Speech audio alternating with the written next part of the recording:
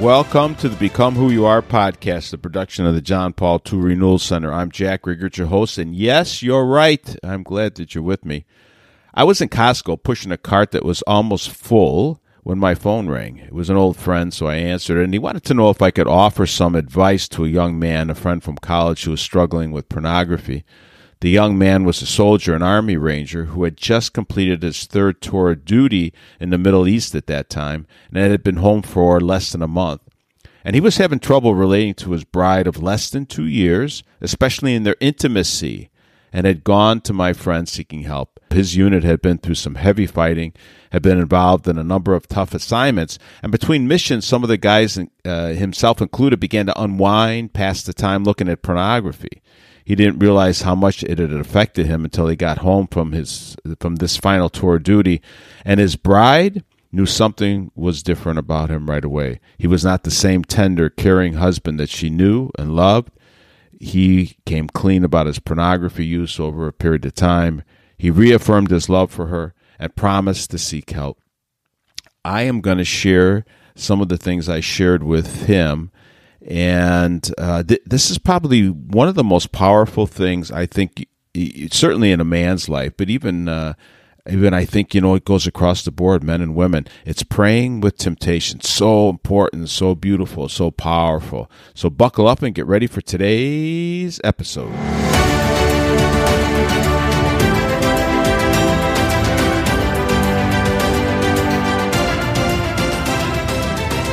So I was put on speaker, and after some initial small talk, I could sense that this Army Ranger needed another mission, a challenge that would bring meaning and purpose back into his life. And I said, Mike, you're a brave warrior who was sent overseas to liberate a number of towns and then keep them safe.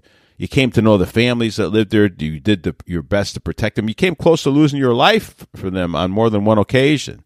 Then you came home, and now someone needs to protect your beautiful bride from you. I know that you expect more of yourself, so I'm going to be honest with you. St. John Paul II said that while there'll be many battles to fight out in the world, the fiercest battle a man will ever fight is right within his own heart. The heart becomes, he said, a battlefield between love and lust. This is the most basic of the basics. You got to win this battle. Because the more lust dominates the heart, the less the heart experiences the nuptial, the spousal meaning of the body. And what does that mean, Mike? That means we're created to be a gift to one another. And this is what you are with your bride, to be a true gift. And your body expresses this. Your body was created to express love. When you look at your bride and you look at her as body parts, and I know that you don't mean to do this, and you allow that Pandora's box of lust to come open. Now, and don't get this confused with a deep, passionate desire for your bride, even a sexual desire for your bride. This is lust, though, that looks at another person as body parts, someone to use, versus this pouring out as this gift. And this is the battle. This is the battle of all of the evil you see all over the world. Lusting not only for sex, but for money, for power, for the wars that you were fighting in. It becomes, as your heart becomes less sensitive to the gift of the person, Mike, which expresses that meaning in the mutual relationships between men and women, it becomes sad. It becomes sad that we start to use one another. So, Mike, an image is worth 1,000 words. So here's your first assignment. Go to your local church. Kneel as close as you can to Jesus Christ hanging on the cross. Look up at him hanging there. That's how much he loves your bride, Mike. This is my body, he says, given up for you. To look at him and allow him to come into your heart. That is how he loves you, Mike. Jesus didn't come for sin management. And here's the difference between Jesus and all the other people that you could pray to and hope for. He came with real power and real grace. Mike, he's the only one that through his passion, death, and then resurrection, he can lift you back up. You'll die with him so you can rise with him. He came to overcome sin and death that's in the world, all through the world. And he did that. He took on flesh. He took on your flesh in a sense. He took on my flesh. And he united it with his divinity in his body. He took on all of the sin and death in the world. And then he rose and he overcame that. And he wants to pour that out to you. This is the difference. He came with real power and real grace.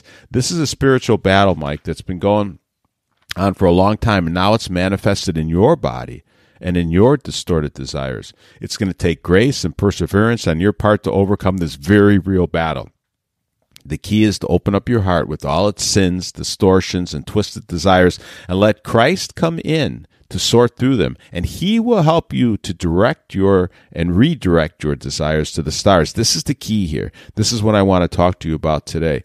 The biggest problem I have, Mike, when I'm working with guys that have porn addictions, drug addictions, alcohol addictions, gambling addictions, is that we're trying to stuff these desires down by ourselves a lot of times. And even in prayer, help me, I'm going to try not to think about this, try not to think about that. These are the most powerful desires in the world. The problem isn't that you have passions and desires. The problem is with our misdirected passions and desires. So here's the key.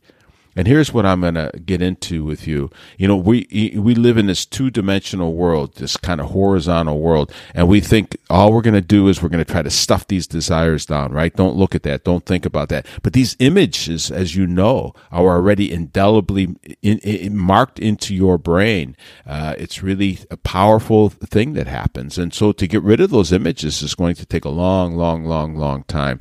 And now you can stuff them down. You can pretend they don't exist, but the temptation will drive you crazy. And the power of the evil one is very real. And you're going to do what? You're going to finally get so hungry from starving yourself. You're going to what? You're going to get hungry and you're going to indulge. And the world, the principalities and the powers, which is demonic itself, and all of the people that have given into it are just ready there, to bring pornography to you, to being lust for this and sell you this and bring you this. And so we indulge, And so you can't break that cycle. You go from trying to stop for a couple of days or a couple of hours, and then you indulge, and you go into the cycle back and forth until you get worn out and you're ready just to give it all in. And then other addictions start. You got to try to numb that. And so here's what we're going to talk about today. It's praying with temptation. And remember, temptation's not a sin, Mike. Jesus himself was tempted a number of times by Satan. And so temptation's not a sin. And here's the key. We're going to go to three-dimensional now. We're going to come off that starvation diet and then indulge, and then starvation diet and indulge. And we're going to open these desires now. Just open it.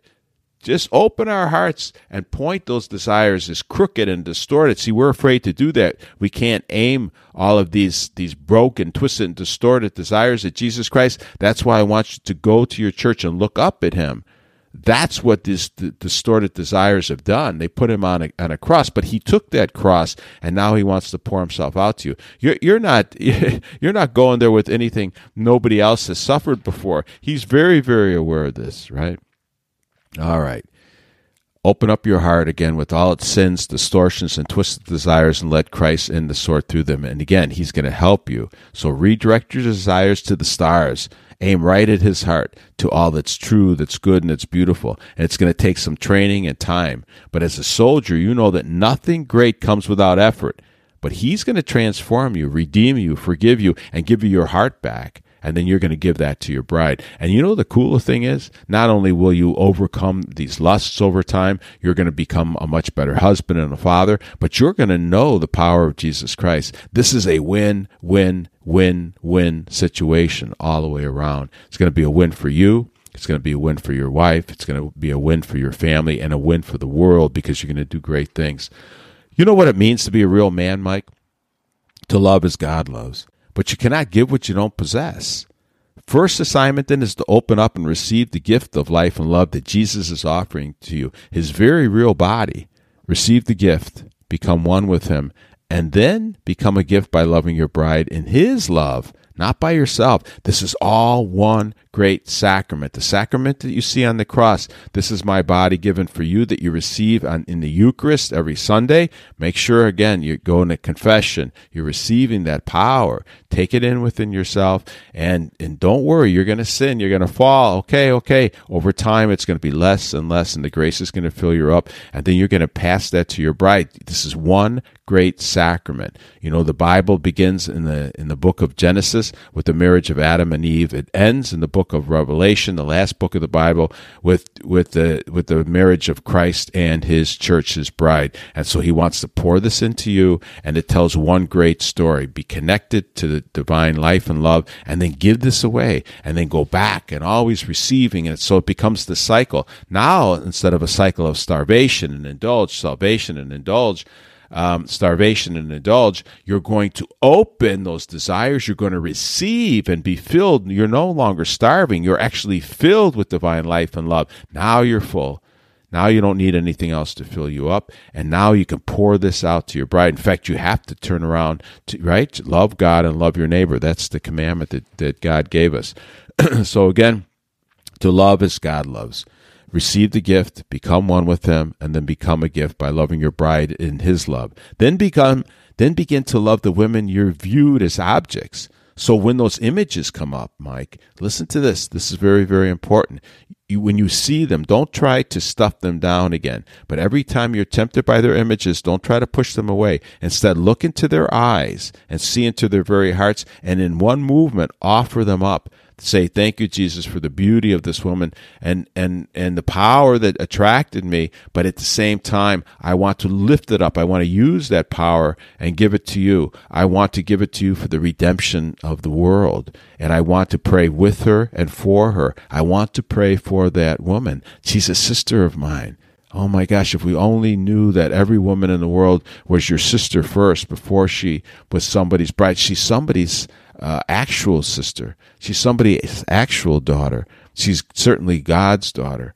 And so we're all under one heritage of one father. And we all, every man has a task to look at a woman and not to see her as an object and make sure others don't either, and lift her up in prayer. God, can you imagine how many times that woman has been hurt? Again, don't try to push those images away. Offer her up in prayer, to see them in all their true beauty as daughters of God, to see into their hearts as God would see them. Oh my gosh, they've been hurt so bad, huh? Then offer them up in prayer to Jesus hanging on the cross and to our Blessed Mother who's kneeling beside you, just where she was kneeling on Good Friday. She was kneeling there. Kneel with her, Mike. In a very real way, these women, again, are your sisters and the sisters of every man. We are their brothers, all descended from a common hearth, all created in love by the same Father. Allow the grace of Jesus Christ to transform your heart, and over time you will see them for who they really are. Mike, I have another assignment for you. Read the Song of Songs, and I'm going to read the part that I want you to read, and just read it a few times. This is the Song of Songs, chapter 4. This is verse 9, but you can go, and this is an old poem, so they're going to use some old words and some old analogies, but this one you can get. So this is the erotic romance between a man and a woman, but the saints and the mystics wrote more about this small book than all the other commentaries put together, because it gave them the vocabulary and the essence of the way they felt in their heart for God, the intimacy that God wants with us.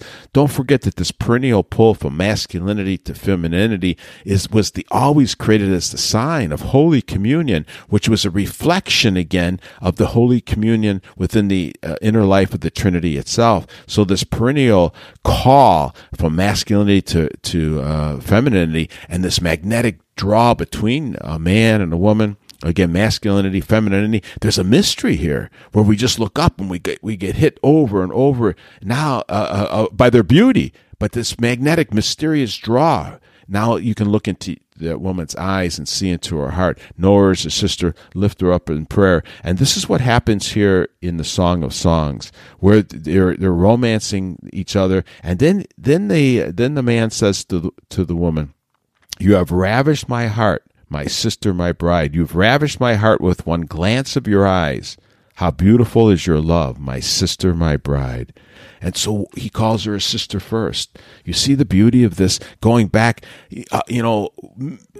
hundreds of years before Jesus came upon the earth. This was written in the Old Testament. How beautiful is this? And so again, these distortions have been going on since Adam and Eve, since sin came into the world, Mike. So don't get beat up. Just start to go on and start to move your heart into God himself.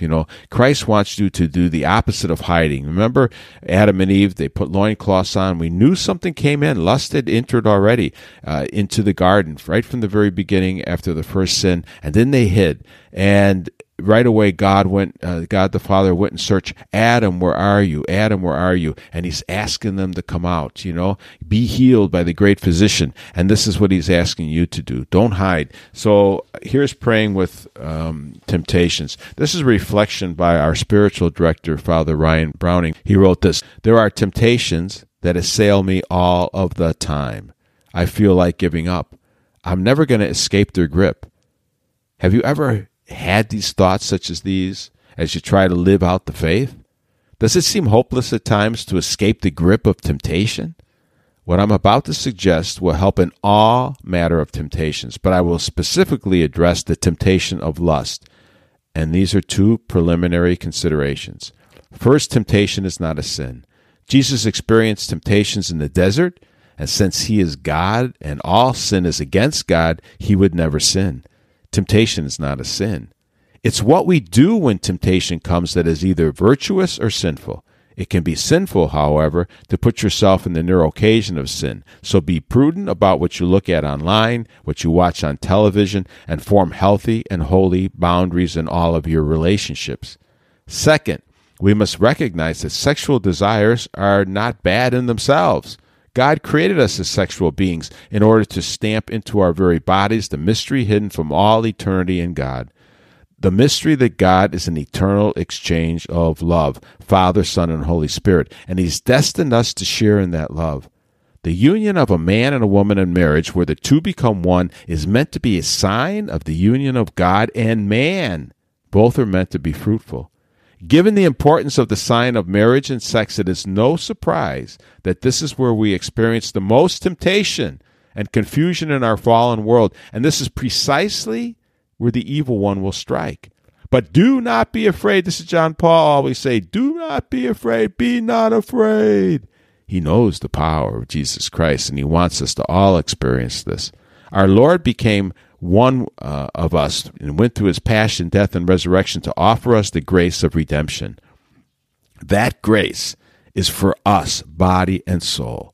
Praying through temptation will help us experience the redemption of our bodies for which we long. And if you want more on this, read Romans. This is that redemption of the body is Romans 8:23. But Romans itself is just powerful. In the grip of temptation, turn to prayer. Very intentional prayer. Let's take, for example, you see a person you find attractive, and the temptation of lust arises in you.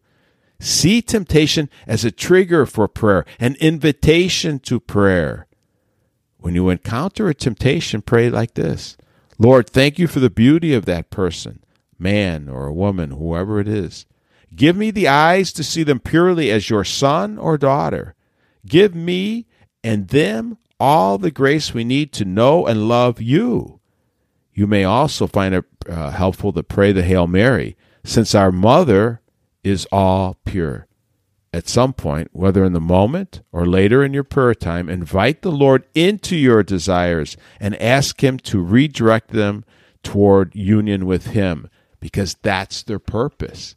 When we pray with our temptations, they become a source of grace and transformation. Does that mean we're not going to fall into sin again? Probably not, but don't get discouraged. However, we will fall less and less and less, and God, with our cooperation, will begin to set us free from sin. We may continue to struggle with temptation, but it will become for us a means of grace now and purification. God works all things to the good for those who love him.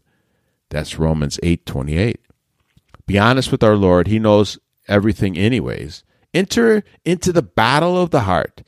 Place your hope and trust in Jesus. Be patient with yourself. Recognize the temptation. Turn it into prayer. Open your heart to the power of redemption that flows from the cross, and through grace, freedom will be yours.